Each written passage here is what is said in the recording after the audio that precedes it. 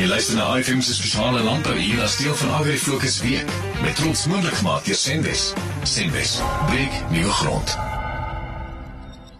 Roelie, as ons kyk, watse bedreigings was daar vir die Suid-Afrikaanse beesindustrie sover vanjaar in jou mening? Wel, ons het met die lockdown het ons wel 'n paar probleme gesien wat ons nie geantisipeer het nie. Nou, een van hulle is dat toe daar die level 5 of vlak 5 lockdown was, daar baie van die staatsinstansies, soos byvoorbeeld die departement van veterinêre gesondheid, ook gelockdown. En bedreiging soos byvoorbeeld back and closure in Limpopo het natuurlik dan groter geword, want daar's nie mense op die grond om dit te monitor of om te bestuur nie. Dit is 'n gedeelte of 'n voorbeeld van die bedreigings wat daar was vir ons industrie. Daar was natuurlik ander ook, die ekonomiese bedreiging. Mense se vermoë om vleis te koop het baie afgekom. En dit het te doen daarmee dat mense ongelukkig hulle werke verloor, besighede toegemaak.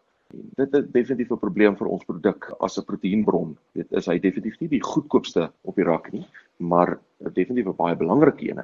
En dit maak verseker ons 'n paar probleme. Tydens die Covid-19 pandemie was daar uitdagings en die vraag na beesvleis het afgeneem.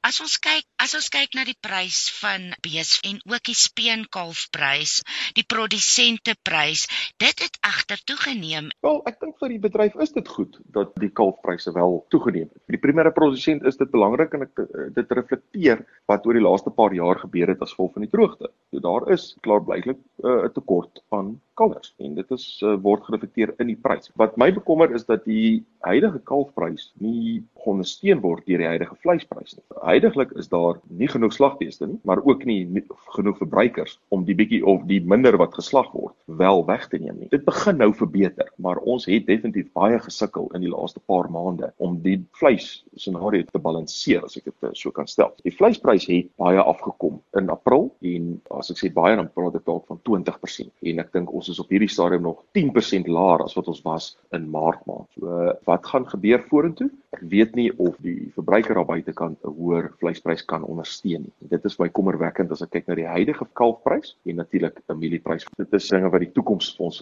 wel sal bepaal en ek dink ons as 'n voerkraalbedryf moet konservatief optree en ons besighede reg bestuur en ek dink die boer wat sy kalvers bemark moet die geleentheid gebruik wat hy nou het. Watse uitdagings was daar nog vir die voerkraalbedryf as ons kyk na die koste van veevoer? Wel, ek dink die meelenaarsbedryf het positiewe gedeeltes gehad en ek kyk as 'n buitestander van buitekant af, is dat die meel is die goedkoopste energiebron ter wêreld en hulle verkope van meel het deur die dak gegaan. So, hulle was besig geweest, hulle het gemaal en hulle het baie byprodukte geproduseer wat natuurlik dan weer na die krale toe gereflekteer. En as gevolg daarvan dat daar minder beeste op kraal staan, is die behoefte aan daai byprodukte minder geweest en dit het 'n laer prys van die byprodukte van die mielies vir die krale weer as 'n voordeel gebring. So daar was daai geleenthede wel gewees, maar huidiglik sit ons met 'n mielieprys, ek sê wat vir Desember maand se prys oor die R3000 gegaan het en natuurlik September se prys is nie ver van dit af nie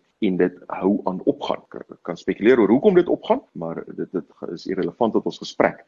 Feit is, ons gaan sit met 'n hoër rantsoenprys en dit gaan natuurlik vir die mielieboer baie goed wees. Ons sit by die tweede grootste oes moontlik in die geskiedenis van Suid-Afrika en steeds sit ons met 'n baie hoë prys en dit is uitstekend vir die mielieprodusent. Ek is baie bly vir hulle daaroor. Dit gaan dit net vir ons as 'n kraalbedryf baie moeilik maak om ekonomies beeste te voer. En ons sal daai uitdagings moet aanvat en dit reg reël en reg bestuur. Jy luister na OFM se spesiale landbouuur as deel van AgriFocus Week. Met trots moontlik gemaak deur Senwes. Senwes, breek nuwe grond.